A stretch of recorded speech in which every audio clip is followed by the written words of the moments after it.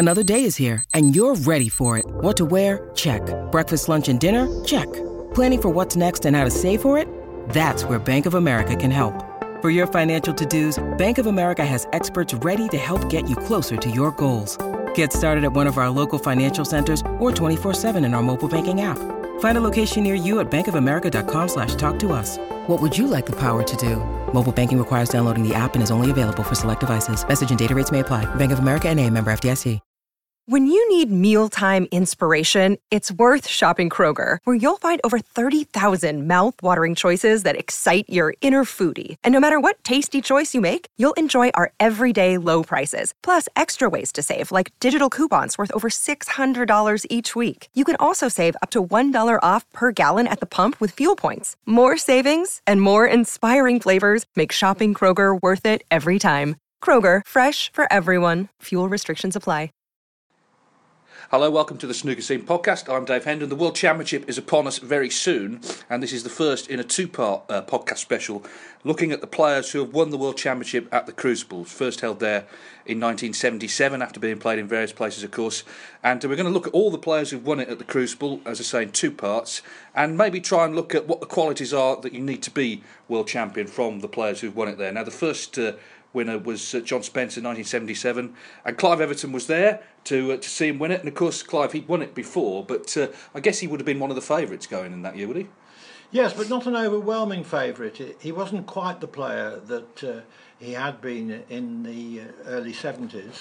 There was another interesting fact about it in that he was playing with an unfamiliar cue.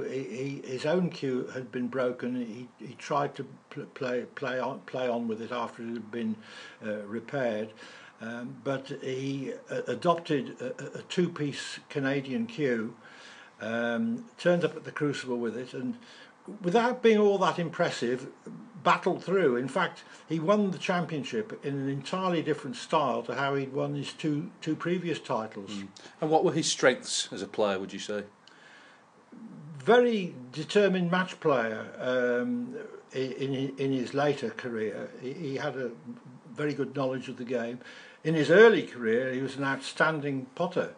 Of course, it's not that surprising that in his later years he didn't pot quite as well as he had in his early years. And of course, there was the business with the cue as well. And rather sadly, he got ill, didn't he? He had this condition, which his career was quite long, but towards the end, it was quite sad, really, what happened to John Spencer. Yes, he developed this awful double vision, and the pills that he had to take to combat it were almost worse than the original problem. So his playing career petered out. People often talk about Alex Higgins in terms of rivalries, but Spencer's big rival was Ray Reardon, who won the last of his 6 world titles at the Crucible, 1978. Pretty formidable match player, to say the least. Yes, he'd won the championship 5 times in various guises before he won in 78. He too adapted his game as he got older. I think he was 43 when he won at the Crucible, and by that time his potting wasn't quite as sharp, particularly from distance. But he was a marvellous tactician. And seemed a man for the big occasion. He seemed to we talk about pressure now all the time in sport, but he seemed to, in the early days of TV snooker, be able to handle it. He handled pressure very well, and he handled crowds very well. He had the trick of getting them on his side. So talk about the rivalry between the two of them, because they weren't necessarily best friends, were they? No, they were simply very close rivals in the early 70s. Or for most of the 70s, actually, they dominated the tournament scene, such as it was. If either Reardon or Spencer didn't win, then we had Higgins winning, possibly. And Ray Reardon's longevity as well. I mean, he played in the World Final in 1982. I think he was in the semis 85 when he would have been in his 50s. I mean, it's pretty incredible. You wouldn't expect that now, would you? You wouldn't, but or maybe Ronnie, maybe you wouldn't, but you can never tell, can you? It's how great your desire to play and compete remains. Okay, well, 1979, it was, because of course the 70s have been carved up by sort of Spencer Reardon and Alex Higgins, who we'll come to, but 1979 it did change because Terry Griffiths, as a first season professional, broke through, and I guess that was kind of the dawning of a new age for snooker, wasn't it? Well, it was the first time a boy next door, as it were, won it. I mean, a year previously, he'd been selling insurance for the Prue, and winning he'd won 2 English amateur championships, but it was simply unheard of for somebody to win the championship in his first season. Although, having said that, of course, that's exactly what Alex Higgins did in '72.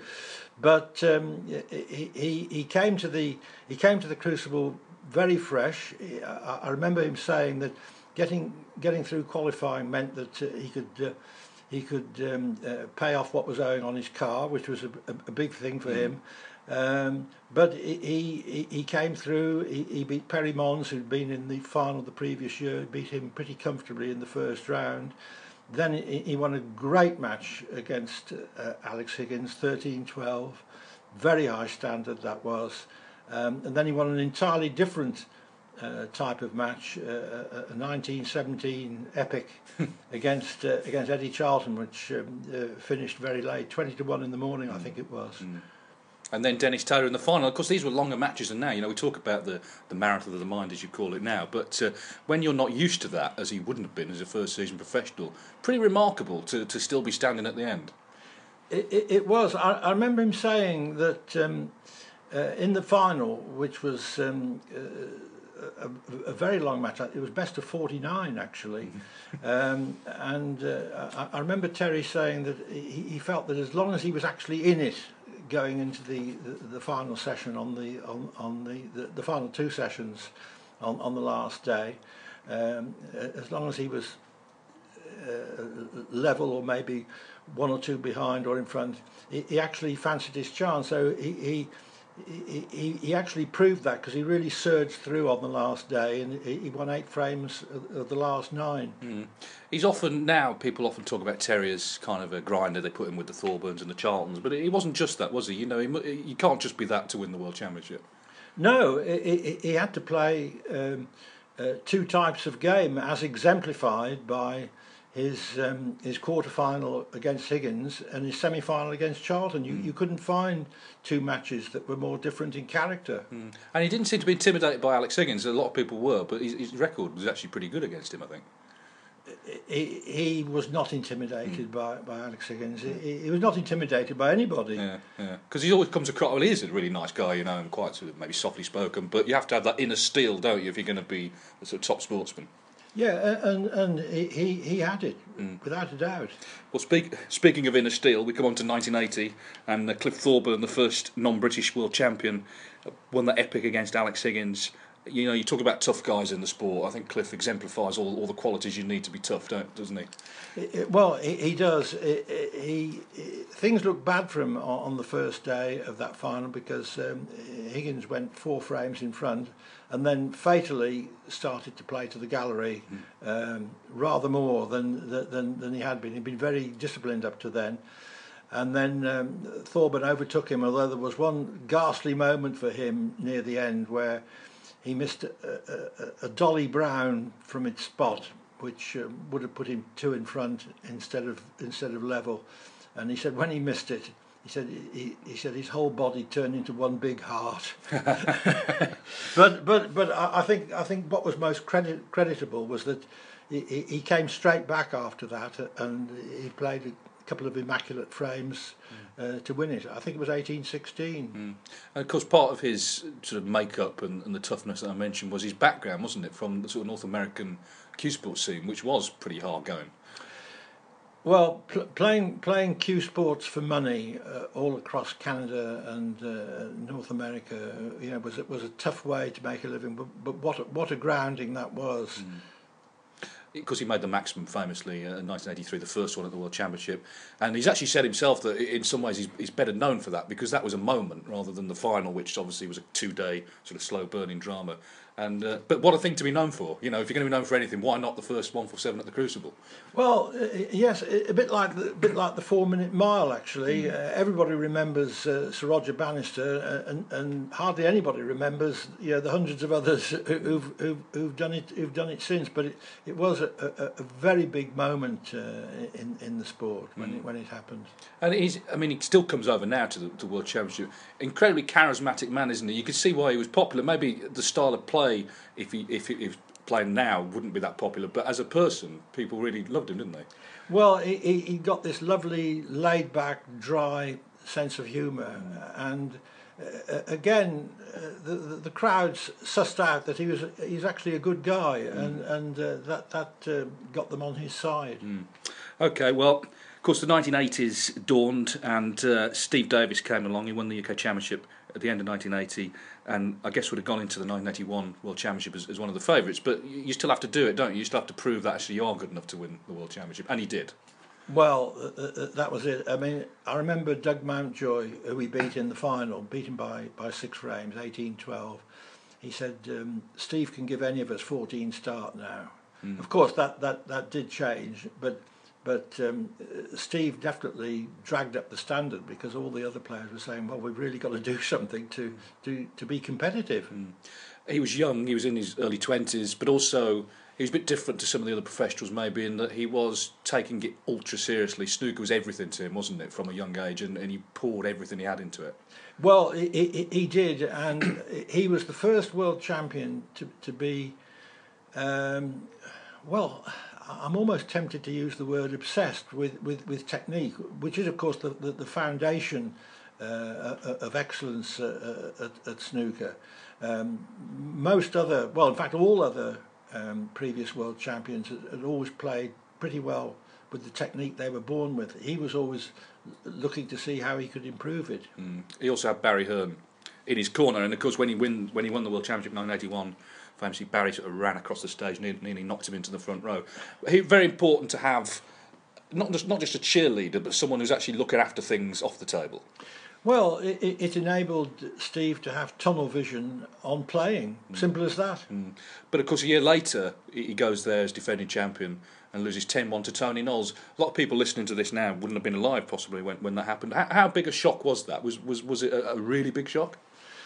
Well, it was on past results, but there was a very simple explanation. It was that in his year as champion, Steve had really worn himself out, going here, there and everywhere, exhibitions, exhibitions, personal appearances, everything. In fact, on the afternoon of the evening of his first session against Knowles, he was actually doing a book signing in a Sheffield bookshop. So I think he was just internally totally shot. He had nothing left. Did he get better as the 80s went on? Because I guess standards improve all the time. Did he have to improve, or was he just so far in front that he was sort of so hard to catch anyway? I think his form in the early 80s in terms of break making, general dominance, he never improved on that. But where there's always scope for improvement, whoever you are, is in the tactical side of the game, the knowledge, the experience, or all the consistency, or all these things. So I don't think his best was ever very much better than it had been in the early 80s, but his standard performance, was always very, very formidable. 1989, he won his 6th world title. He beat John Parrott 18-3, the biggest ever margin of victory at the Crucible. And you look at that and you think, well, he's never going to lose here. But actually, he was never in another final. I mean, he said himself he thought his game was beginning to decline, which I think people watching might not have picked up on. But maybe there was something in that. Yes, I remember a couple of years after that, he lost to Jimmy White in the final of the Canadian Masters, and I think it was 9-4, and he said to me that this is the day the rubber band came off. I mean, it shows that great champion as he was, how fragile really it's all held together. That they're only human after all, and it was surprising that after '89 he never won it again, and 18-3 was a fabulous margin. But let's not forget that John Parrott was absolutely shocked by the time he got to the final. He'd been in the finals or semi-finals of practically every tournament on the circuit up to then, and he was absolutely snookered out by the time he had to face Davis in the final.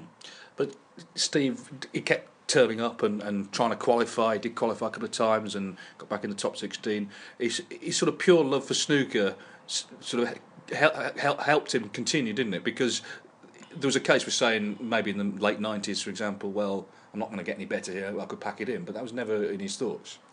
Well, I think that the great champions, there comes a time when they all have to ask themselves a question: am I going to enjoy it, and am I going to be able to take disappointment more frequently? And in Davis's case, he could. He did love the game, and he was successful enough, certainly for a few years, to enjoy the struggle. But of course there does come a time when you're just losing too often, and it's just not worth putting yourself through it. Yeah, that one last hurrah in the at the 2010 World Championship, he beat John Higgins in the second round, completely unexpected. I mean, that was a huge shock because Higgins was in form, Davis didn't seem to have any form, and at the end I remember that he sort of went outside to go up to the BBC studio and was treated like a conquering hero. People were just sort of bowing down to him virtually, and it just showed the respect that the British public had for him. A lot of those people maybe 30 years before would have been hoping he would lose, but they kind of almost grudgingly thought, no, actually, you've earned our respect.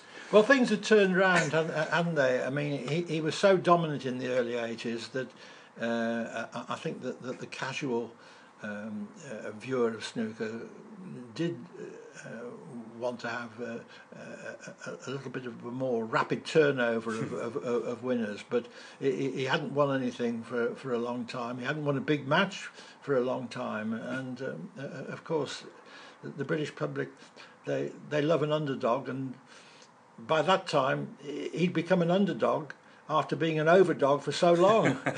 Well, what the British public also like is a sort of rebel, and that was certainly Alex Higgins. He world champion in 1972, and then 10 years later won again at the Crucible. I mean, we could spend all day talking about Alex Higgins, but that was one of the great moments in snooker, I guess, wasn't it? Particularly people remember at the end when he beckons his wife and baby onto the stage. Those are memories that linger. Well, it was just sheer drama, sheer sporting drama.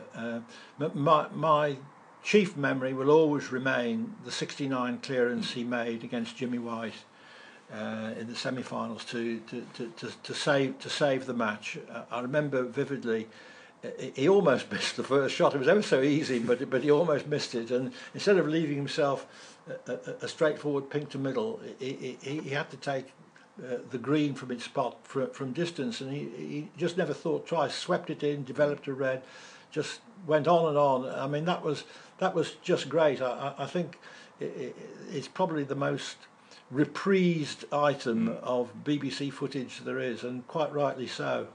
What was it like being, particularly the World Championship, at any tournament when Alex Higgins was around? Because certainly in the 80s, he was front page news, wasn't he? I mean, everyone wanted a piece of him. What was it like when he was kind of in the tournament and all of that intrigue going on as well? Well, there's always a lot of excitement, but in terms of a direct relationship with Higgins, I was always wary because he could be very unpleasant indeed. But an incredibly exciting player, wasn't he? I mean, you watch him now on YouTube, and he did play a different game. Just the way his body sort of reacted when he played, it was something new. Yes, well, who could replicate that sort of style? And there again, the public loves a rebel. It loves the unorthodox. It loves people who share their own faults. I mean, he drank a lot. He gambled a lot. Like a lot of his supporters. So in that sense, he was every man. But in reality, as far as snooker was concerned, he was one on his own. Yeah, and there was a dark side as well. I mean, the Rack Pack that was on the BBC iPlayer recently, it ends actually with an entirely full scene at the Crucible where Steve Davis, Alex has lost to Steve James and he sat there and Steve Davis goes and sort of helps him out the arena. That did not happen. What did happen, and it happens just after the Rack Pack ends, is he goes into a press conference, assaults a tournament official, and then sits down and sort of rambles on about, how he's going to retire and how the game's corrupt and all the rest of it. Do you have any memories of that? Because it sounded pretty unpleasant. It was unpleasant and extraordinary. I was there in that press conference, and he just sort of let fly with every accusation he could think of.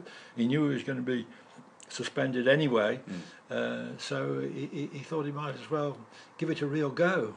Okay, well, the next player we're going to talk about is another Northern Irishman, different character, but equally as, I guess, determined, Dennis Taylor. We know the circumstances. I think everybody knows the circumstances by which Dennis won in 1985. So let's, rather than dwell on that again, let's talk about him as a man, because it's interesting the way he comes across and the personality that in the public mind is that he's this sort of jovial Irishman, always joking and laughing. He was hard as nails as a player, wasn't he?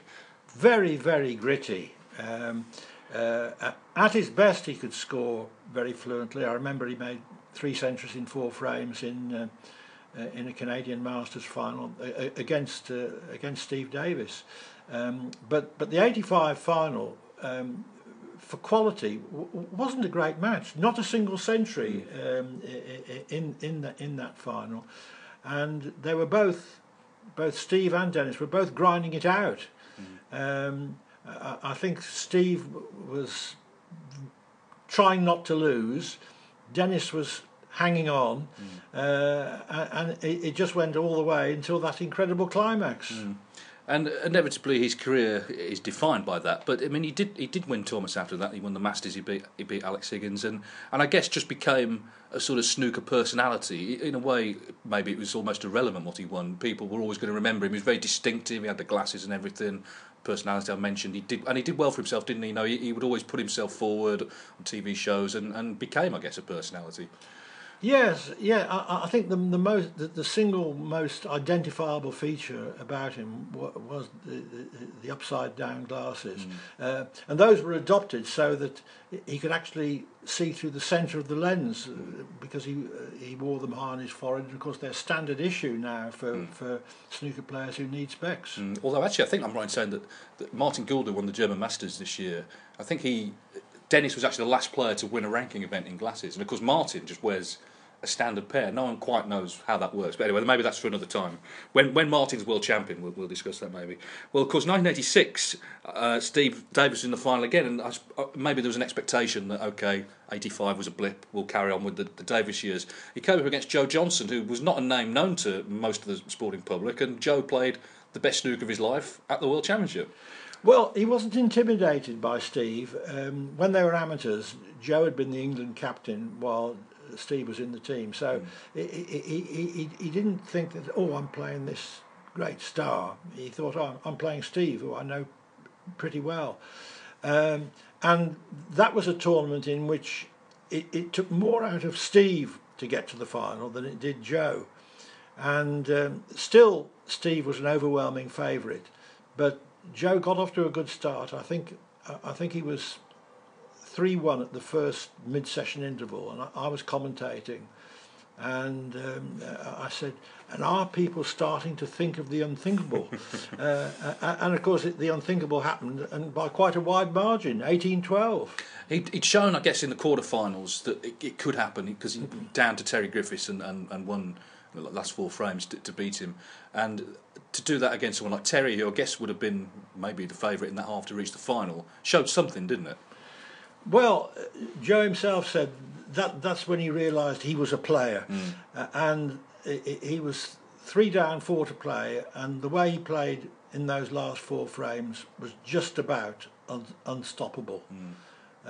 So I think Joe would like to bottle those 4 frames and carry them around with him. Yeah, but because he'd sort of come from nowhere, he was completely unprepared to be world champion. He didn't understand, I think, the extent to which people wanted a piece of him, and that definitely impacted the season he had. And I'm sure there was an expectation among snooker people that going to the 1987 World Championship, he'd probably fall flat. And he very nearly did in the first round. He won 10-9, but then all of a sudden he's in the final again.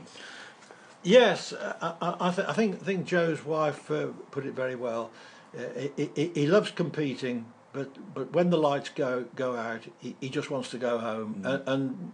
In the year that he was champion, he was never really permitted to do that. I mean, he even had photographers shinning up his drain pipe at home. I mean, imagine to someone who'd led just an ordinary private life up to then.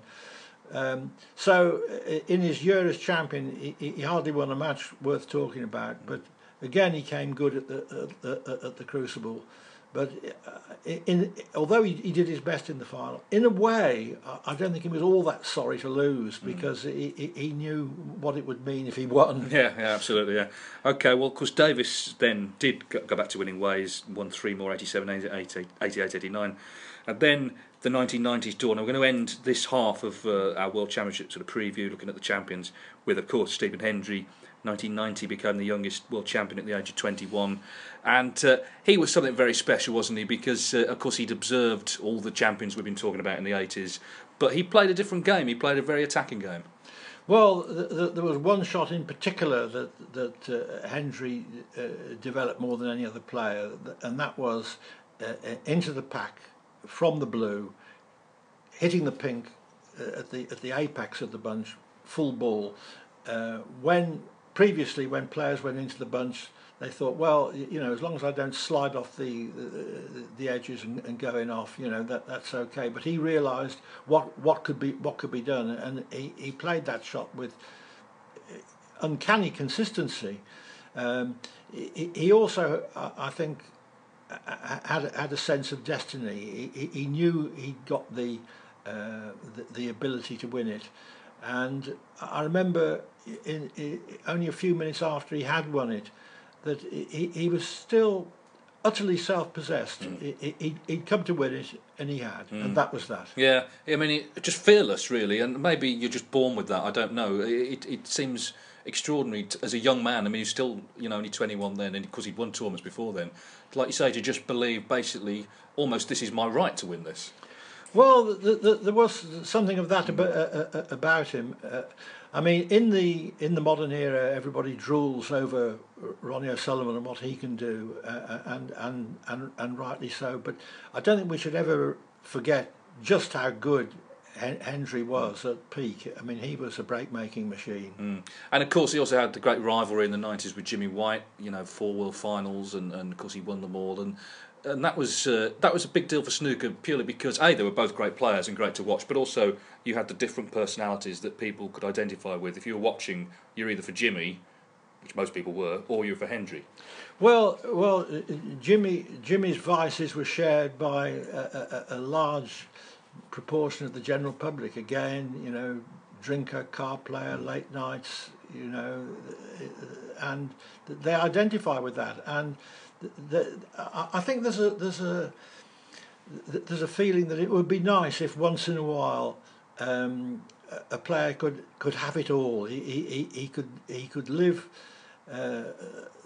just as he wished off table and still win something big. And Hendry was there to disprove it. Which he certainly did. Well, of course, he went on winning them 7 world titles in the 90s, but didn't win one after the age of 30. He got to another final, 2002, lost in a decider to Peter Ebdon. But there's almost a sense that he was sort of burnt out by the time he got to 30, because he was just winning and winning and winning. And maybe when he broke the record, I'm not saying there was a lack of motivation, but there was a lack of something. Or was it just that there were other players coming along and they raised the standards? Well, maybe a fractional loss of motivation. I think he was still motivated quite a bit, but I think other players coming along and that's pressure. You've been king for so long. You're looking over your shoulder at the young pretenders. You want to go on being king, but can you keep on putting in the drive, the effort, the sheer toil of practice to to do that, and he did admit that in the latter part of his career, practice did become a little bit more of a chore, and when you stop loving what you do, all of it, then that is a danger signal. It's hard to retire for any sportsman, but in the end, I thought he retired with a lot of dignity. He basically just said, "That's it, goodbye."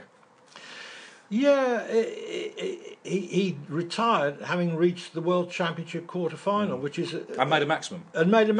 Which is a very decent achievement for anybody. I actually thought that he retired a little too soon, because the great champions then have this problem of filling that hole in their life, which snooker has filled for so long. But it's a personal decision. It's up to him. And as you say, he did retire with great dignity at what he thought was the right moment. Well, Stephen Hendry ended the millennium as world champion, and he's also ended this podcast. But we'll be back next week with Phil Yates to talk about the remaining Crucible champions. So thank you, Clive, and thanks everybody for listening. Sports Social Podcast Network.